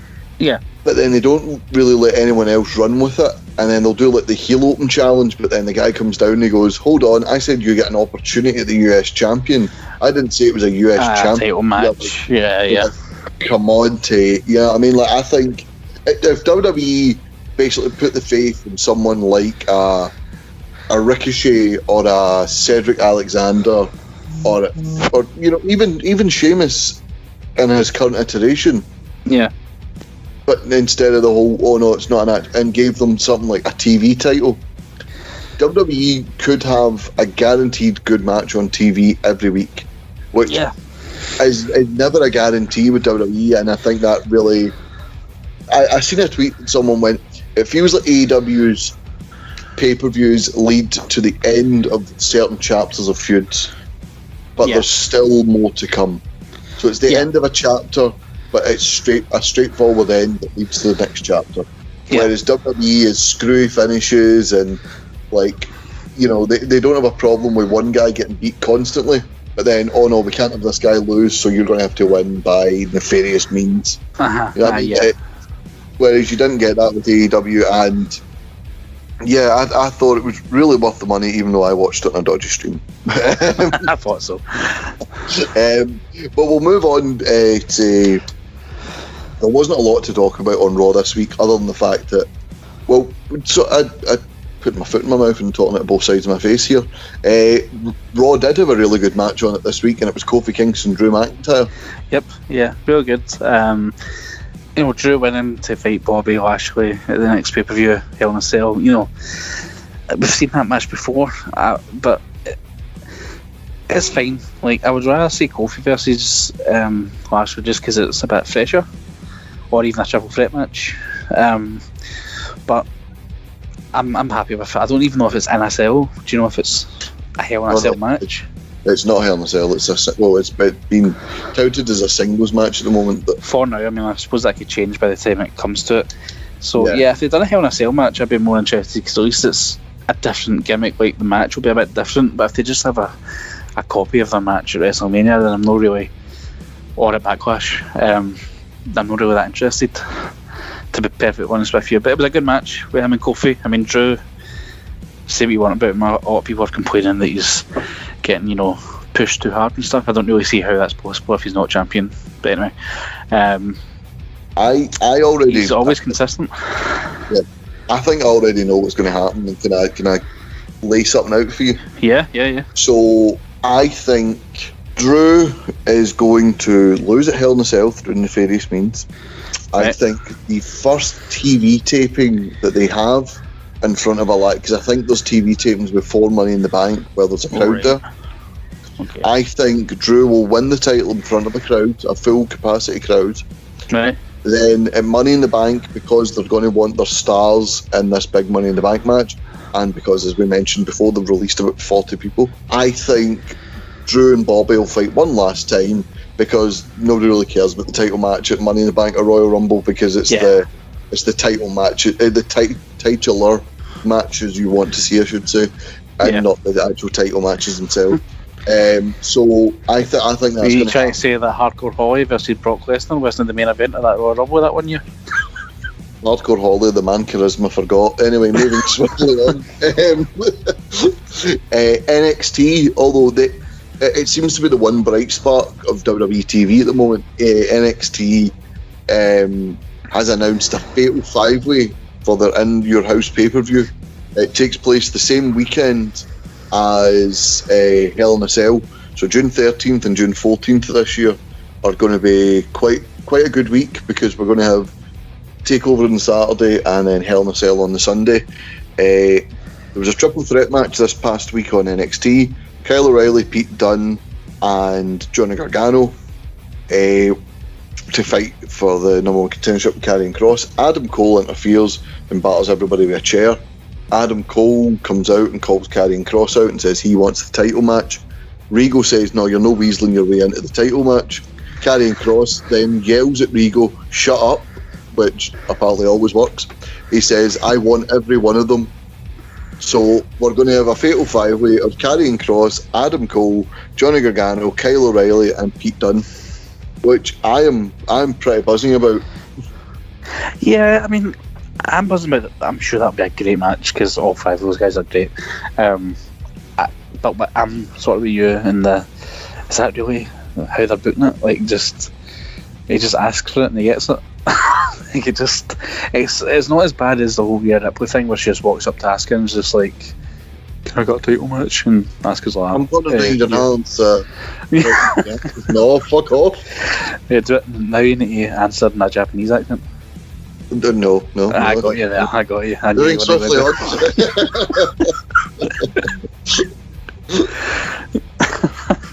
Sorry, I just wanted to see how racist you were on it. No. But I'm glad to find the line. Anyway, moving swiftly back to the wrestling. Yes. Yeah, I can see how people maybe don't like that, but I would rather they did that a couple of weeks out. Like, now we have 2 weeks of this mad mental build of 5 people just all scrapping each other. Yeah, that's true. But the go home show, is that what you're going to say? And we've not had the whole, well, this guy's now been added. Now this guy's been added. This guy's been taken out, but this guy's going to take his place. Like, it's a case of they 5 are fighting. Your 2 weeks of great TV where they battle lumps at each other. Yeah, but you say nobody's been added, but there's still time for a 6th guy to be added. Maybe Finn Balor. I don't know. Maybe they'll change it to like a fucking ladder match or something. Do you know what I mean? Like, I hope they don't. But they can still add things, so it's not been out of the woods yet. Yeah. But I'm quite happy with the 5-way if it stays like this. Yeah. We'll discuss the NXT and Hell in a Cell cards the week of the show. We'll do a preview for Central that week, but I'm just going to run down the card quickly. Xia Li is going to take on Mercedes Martinez. LA Knight with Ted DiBiase is going to take on Cameron Grimes. Can't wait for that. And Raquel Gonzalez will take on Ember Moon for the NXT Women's Championship, which should be a great match there. But we'll move on to the other news, and obviously the big news is the releases. We'll save that for last. But when I asked, so I always ask the guys in the group chat, any news stories that you think we should talk about on Central this week? Daniel, so you can blame Daniel for this, he's the harbinger of doom. Okay. Apparently WWE's preparing more releases. This is before we recorded, and then as on air, everyone gets released. But Jimmy Smith debuted as the new ring announcer on Raw. Tom Phillips was released apparently during the week as well. That's right, yeah. I know don't David Campbell. That one at all. I know David Campbell loves him. What are your thoughts on Tom Phillips? I have no strong thoughts, but I would much rather have him than anybody else. He doesn't do a particularly bad job. he's not. I don't think he's the best thing ever, but I would rather hear him than Michael Cole, and I'd rather hear him. He reminds me of. Do you know who he reminds me of? He reminds me a lot of Todd Grisham. Remember Todd Grisham? Yeah. Perfectly fine, vanilla, right down the middle guy. He's not annoying to listen to, but he's not like Mario Ronaldo, but he can't not listen to. Do you know what I mean? He's right down the middle, perfect vanilla guy. I can concentrate on my wrestling match without having to hear ref, it's a 5 count, god damn it. You know what I mean? Like, so basically what I'm saying is I don't know why they fired him. They should just have put him back on Raw. Problem solved. Doesn't really get it. Apparently Jimmy Smith did an okay job. I've only seen the main event of Raw and I didn't pay much attention to his commentary. Yeah, I just watched the highlights and again he didn't stand out either way to me. Molly Holly had apparently a tryout as a producer on Raw this week as well, so hopefully that goes well, because I think they need female producers. Yeah, I think, you know, we talk about, Kwaku's brought up before as well about, you know, things that maybe get through, that things that we wouldn't maybe see as sexism or racist, whereas when people maybe do see them that way, he's saying, well, the fact that no one in the company, not one person, thought it was maybe racist or sexist and bad taste, shows that there's not enough equal representation, and that I think that's a really fair point to take on. And hopefully Molly Holly, who was, even when she was wrestling, she was a champion for equality of women, and you know, she stuck to her principles. She was like, look, you know, if you want women to do bikini contests, that's fine, I'm not doing them. And you know, she eventually, you know, she left and stuck to her morals and her guns, and you know, fair play to her, I think. Yeah, and I mean, there's that famous story about WrestleMania 20. Was it 20? Yeah, but the hair versus hair match. But basically, that's the length she had to go to just to get a women's match on the card. But considering that was a 3 or 4 hour pay-per-view with just men's matches, the fact that she had to shave her head bald just to get some recognition is shocking, to be honest. But it just shows you that the length she's willing to go to for women's wrestling. Yeah, absolutely. We've talked about, obviously, Cardi B hosting SummerSlam. WWE have apparently had rumours that they're going to be getting a partnership with New Japan, a working relationship. I would happily, see if I had to pay for a WWE pay-per-view, so I pay for the network, but I split it with Scott. Yeah. If I had 20 quid to buy a WWE pay-per-view or 20 quid to buy an AEW pay-per-view, as a WWE guy, I'm going to be honest, I would more than likely buy the AEW pay-per-view, because I think I'm guaranteed a better show. And I don't think it's a stretch to say that AEW is putting out better weekly content on the whole. However, along with the Cody stuff, this is the stuff that really puts me off, and it's the Tony Khan segment. It was Tony Khan cut a promo as if he was a wrestler, and it was apparently New Japan said that we're having discussions with Nick Khan, and Tony said, oh well, I've had this, and I've had this New Japan star on the show, and we had this title match, and we did this, and I've got this, so you're lying, and it was just so cringy, but you could tell he was trying to be cool. I mean, Tony Khan definitely has that vibe about him of like the rich kid who like wanted to like pretend that he was like a wee bit rough, even though like he was private schooled and all that. Do you know what I mean? Yeah. Although I will say this, the whole thing's a fucking work. Like, I don't believe a word can let anybody's mouth. Tony Khan, I'm sure, was well aware that apparently New Japan and WWE were in talks. That whole promo, when I put it in quotes, that he cut was clearly like a big work, like a big character thing. Because like, he would not have the balls for a second to actually say that if he didn't get permission for them. I honestly don't believe that he would say that about New Japan if he didn't phone up first and be like, can I say this about you, like to gain some ping-me? Because if he did do that, then he's jeopardising the chances of getting, you know, Omega versus Okada in the US. Do you know what I mean? Like, or something like that, or like having Kota Ibushi and Omega. Do you know what I mean? Like, all these big Japanese stars that like are very, very close to coming to AEW, I'm sure, like when the pandemic's totally over and people can fly internationally properly, I'm sure that will happen. And especially the whole thing with Moxley being the champion over there, the US champion, like, he wouldn't disrupt that relationship just to cut a stupid promo. I think that he's well aware. I think they're all in bed together. Even WWE, I'm sure they don't really give a fuck as long as they get some Japanese stars out of it, so that when WWE does a tour of Japan, they'll get more, you know what I mean? They'll make more money. I think everybody's in on it. Honestly, and I don't believe a word that anybody's saying. I'm just suspicious of everybody. This is the sort of thing, I can't remember who it was. It was another podcast I was listening to that touched on it. Like, wrestling's such a sport of like works and, you know, surprises and people not telling the truth, that when someone goes, by the way, I'm injured, I definitely won't be at this pay-per-view, you're like, no, I'll see you. I'll see you. You're like, no, literally, mate, I broke my leg in 4 places. I have a cast. Doctor thinks I might never walk again. Never walk again. But can you run for a run-in? Yeah, I'll see you. Like, no, mate, my life faded. Yep, I'll like, see you on Sunday. Nice. Like, that's the crazy world of wrestling that we live in. That nobody believes anything fully. So that's the way I'm feeling about this whole freeway between New Japan, AEW, and WWE. I think they're all in on it. They're all just creating buzz so that everybody's interested again. And they'll probably do some sort of talent exchange. I wouldn't be surprised to have WWE guys on AEW at some point. Like, I would never have said that about a year ago.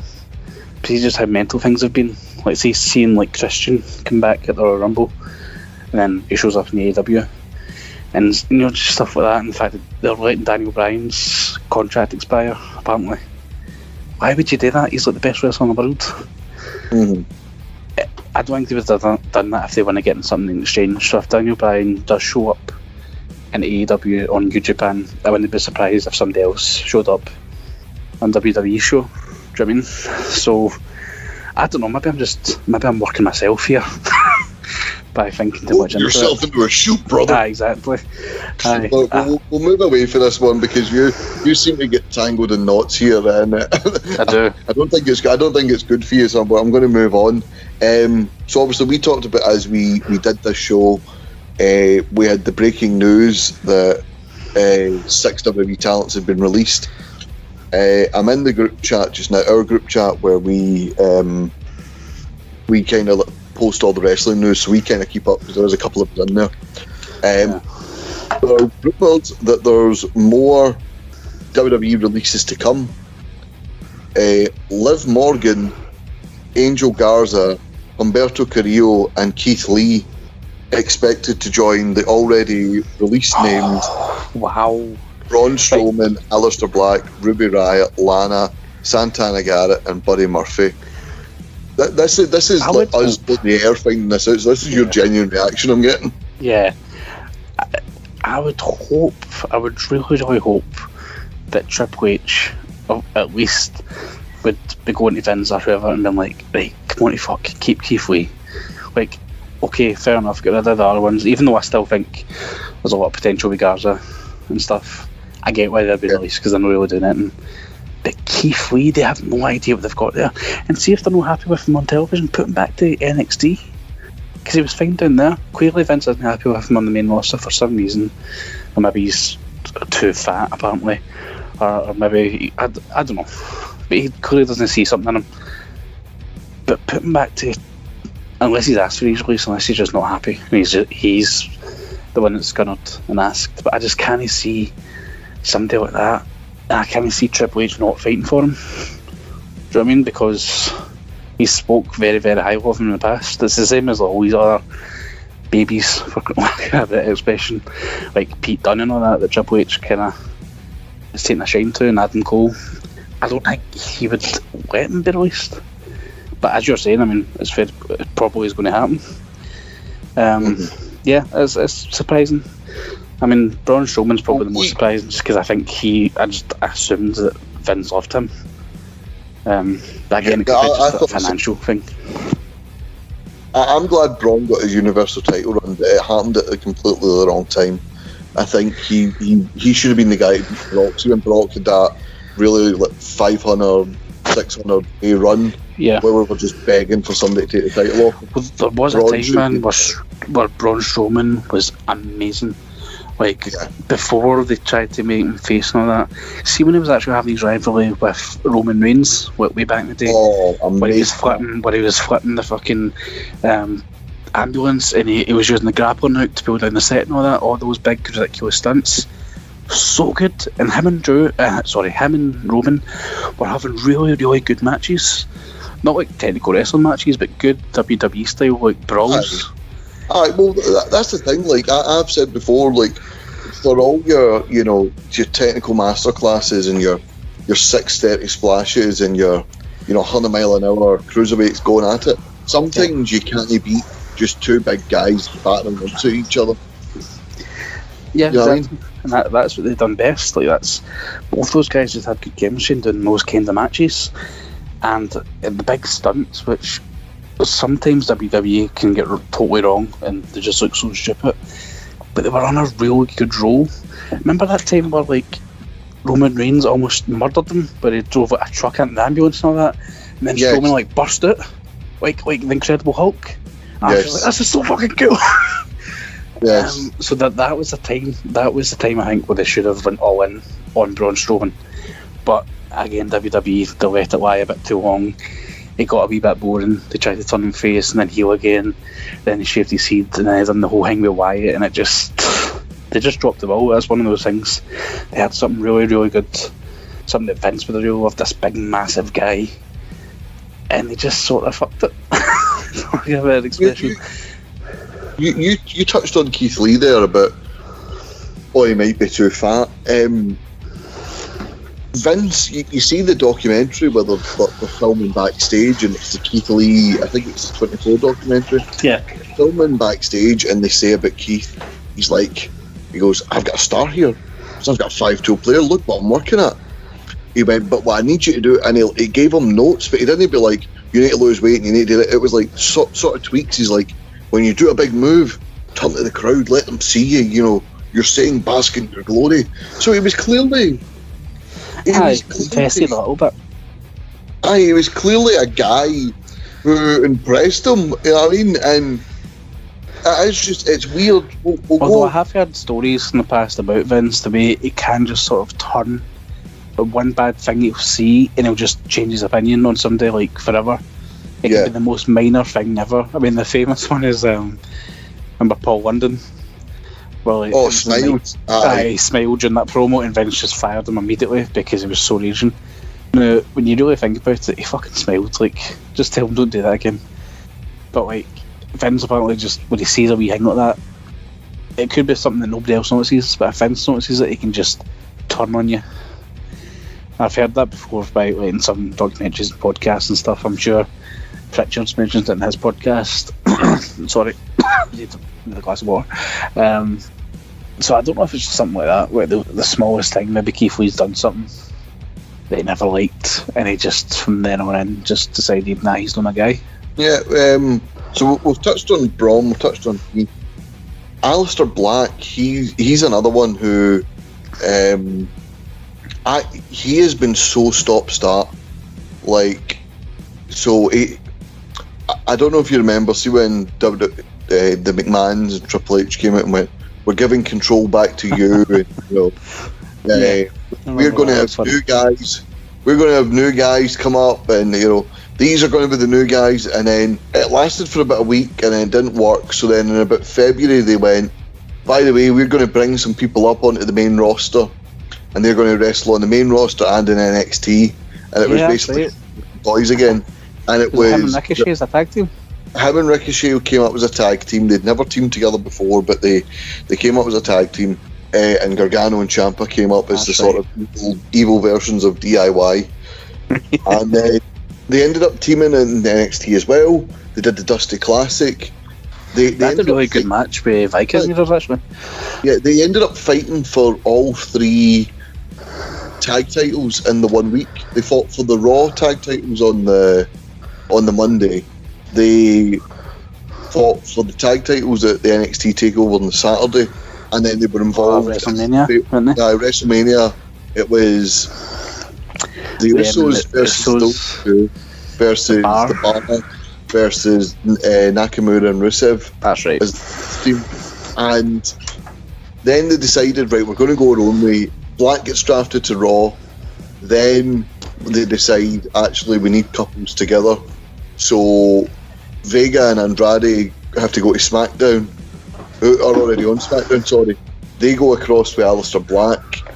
He then waits for someone to chap his door. Honestly, don't know how he couldn't go ring somebody's buzzer or something, but either way. He does the feud with Cesaro, sort of stop-start, does nothing, then goes to Raw, knock on my door. Who's brave enough to knock on my door? No, he has the Kevin Owens feud later. He does weird. So Murphy knocks on the door. He has a bunch of matches with Murphy. Then he gets involved in the Seth Rollins versus Kevin Owens feud, but doesn't become a main player like Joe and the Viking Raiders and the Authors of Pain. Mm-hmm. Then there's a random match against Bobby Lashley at WrestleMania. Then gets involved in the Seth. He gets involved in the Seth Rey Mysterio feud. He's at Money in the Bank. He gets stabbed in the eye, and then he has a sort of Snake and Metal Gear Solid sort of look about him. He does actually, a bit of a big boss. As he fights Kevin Owens, and then just disappears from TV for a while. And then now he's back, and he was doing like the Dark Father thing, and I'm so happy it was something else other than Chap My Door. No. Because, but it was like they kept doing these reboots with him, and these reboots, and he was off TV, and we'll start it again. He's off TV, we'll turn him heel. He's off TV. Yeah, I haven't fight Bobby Lashley, sorry. And as a guy who on NXT was consistently protected and only ever lost under either dubious circumstances or injury, he was just so mismanaged on the main roster. Once he lost his first match on the main roster, he's probably like the blueprint of what not to do. Aye. Once he lost his first match, it was sort of free reign to, alright, well, we don't need to worry about his undefeated people. Yeah.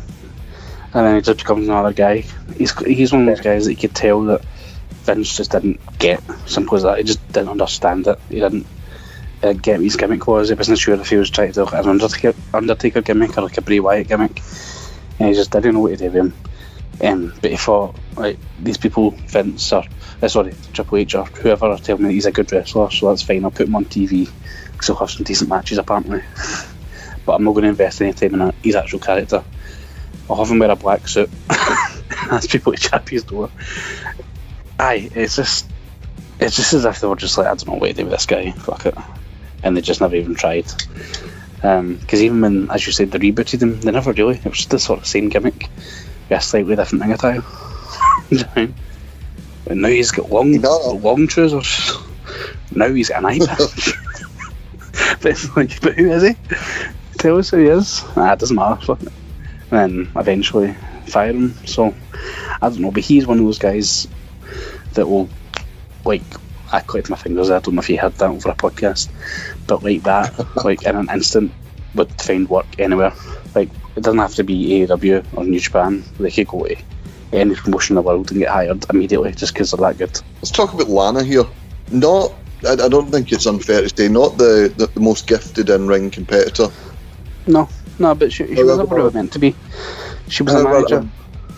A very good manager. Excellent manager. So much so that I thought she was Russian right up until she started speaking one day in an American accent. Like, I was buying it 100%. I thought that she was some Russian chick that they'd found. You know, when Rusev and Lana were doing that thing where Rusev sort of first debuted, he was doing the feud with John Cena, getting into WrestleMania. Yeah. Apparently they shagged in the tank, but that's a whole different story. That stuff, I was like, she was great. Totally bought 100% the whole gimmick by both of them. And then they inexplicably, that's hard to say, break them up. Like, we could go on a whole different podcast about just Rusev in general and Rusev Day being dropped. But then to take Lana away, like, it made no sense. I don't know why they done it. She clearly wasn't a wrestler. I don't know why they tried to make her a wrestler. They had Well, her skip she's through another tables. Yeah, Sorry. she's another one, much like Aleister Black. There was a lot of reboots there. There was a lot of they were determined to make her a star at one point. Like, so much so. Do you remember when they wanted to get the Big Show over as like sort of sympathetic character when like the Authority controlled him, and they were like giving him Daniel Bryan's like yes chant and trying to make it a Big Show's thing. As soon as Rusev Day happened, and they didn't want Rusev over, but they wanted Lana over, all of a sudden she had like a Happy Lana Day and like Russian colours and all that, and even though by this point she was talking in her own accent, and there has been so many soft reboots of right, she's a face now, she's a face now, she's a face now, she's a despicable heel, she's a face now, she's a face now, she's a face now, she's shagging Bobby Lashley behind Rusev's back, she's a face, she's a face, she's a face. I think that sort of was the nail in the coffin, the whole Bobby Lashley thing. She never really recovered for that. Aye, and it was like I've said this before, like, so she's not meant to be a wrestler. As a manager, she's very likable, but because of like everything else that's happened on screen, we're meant to forget that's happened. She's just a really unlikable character, so much so that when they did the whole thing where it was Nia Jax bullying her, and then like everyone ends up getting counted out except Lana, who's been told to stand on the stairs. Yeah. And it's like, oh god, we need to feel bad. It was like, that was her moment. That was her moment. Like, she overcame, and it was like, I can't help feeling this would have been a better storyline if it was with someone we actually liked. Yeah, aye. I mean, and we don't have sympathy for her because her moment was the fact that she stood outside the ring and didn't do it. It's like, it's not as if like she had all this ability but she was being held back. Do you know what I mean? Or she was this great wrestler but the heel didn't want her to show. Do you know what I mean? Like, I don't know. It just, oh god, I don't want to talk about Lana, it's depressing me. But again, you know, she obviously is legitimately with Miro, so I would assume she would go to AEW, or maybe not, maybe she doesn't want to wrestle anymore. Like, she's an influencer and stuff, maybe she'll just go on to model or do other things. She might even just fucking quit the business. I don't imagine she's going to be in any rush to wrestle again. She might come back as a manager, who knows, or maybe they want to start a family. I don't really know, but I think the best thing for her has been away from WWE. If she goes to AEW, good for her. But if she doesn't, and she just decides to do something else, like become a fucking professional TikToker or something, and good for her too. But like, I just don't get it. But if there's more releases coming, then this could just be the tip of the iceberg. Do you know what I mean? Murphy at least managed to get a good match. Well, a spot on a WrestleMania. In a title match, and you know, we had the whole thing with the Mysterio family, which was terrible, but at least it was like a storyline that was on television and that was deemed to be important for some reason, even though it was terrible. But I don't know, like I always thought we were heading towards Murphy versus Seth Rollins, and we know how good Seth Rollins is. He could have elevated him, they could have had a great feud given time, but what happened? Did they even have a match together? Or did it just Buddy Murphy shagged Rey Mysterio's daughter then disappeared? I think it just kind of petered out. If they had a match, it wasn't on pay-per-view. Aye, probably the Raw after that nobody watched. And finally, so Santana Garrett, we didn't really see a lot of. She was sort of cannon fodder for the NXT Battle Royals, but the Riot Squad. I like Ruby Riott, she's a really good wrestler, but again, not great on the mic. I don't know, I just think that the most talented of the Riot Squad was fired a couple of years ago. For being pregnant, apparently. I don't know. Well, I always felt Ruby was the most talented of them, but probably actually, you know what? Yeah. Well, we should state, so the confirmed ones are, and we'll just as we wrap up here, confirmed cuts are Braun, Aleister Black, Ruby Riott, Lana, Santana Garrett, and Buddy Murphy. But I'm going to end you with a wee happy thought, okay? Okay. Andy Wilde of ICW. Yeah. Recently appearing on NXT UK, he's announced that he is going full time as a professional wrestler. So, always nice to see somebody be able to chase the dream time. It's a nice wee note to end the show on, I think. There. Absolutely. Aye. Good on him. So that's going to do it here for an episode of Central. I'm going to thank Ryan for his for being here today and for fitting I us in. apologise. No. You got us in between daddy duties, so you were the hero here. Okay, well, as I said, I'm the Brock Lesnar podcast, and so I wanted to show up once every while when things are really bad. So you probably won't hear from me again until Mania season. All those releases, but we need you back, mate. We've not got a roster here.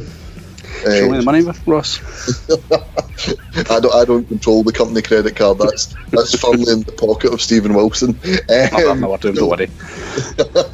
We'll be back next week with Central, but if you want to hear more news, reviews, interviews and previews and our back catalogue, then that's Suplex Retweet, iTunes, Spotify, Anchor and all good Android podcasting sites, and of course at Suplex Retweet, Twitter, Facebook, Instagram, YouTube, you name it, we're there. Get involved in the conversation and we'll see you again. Bye bye.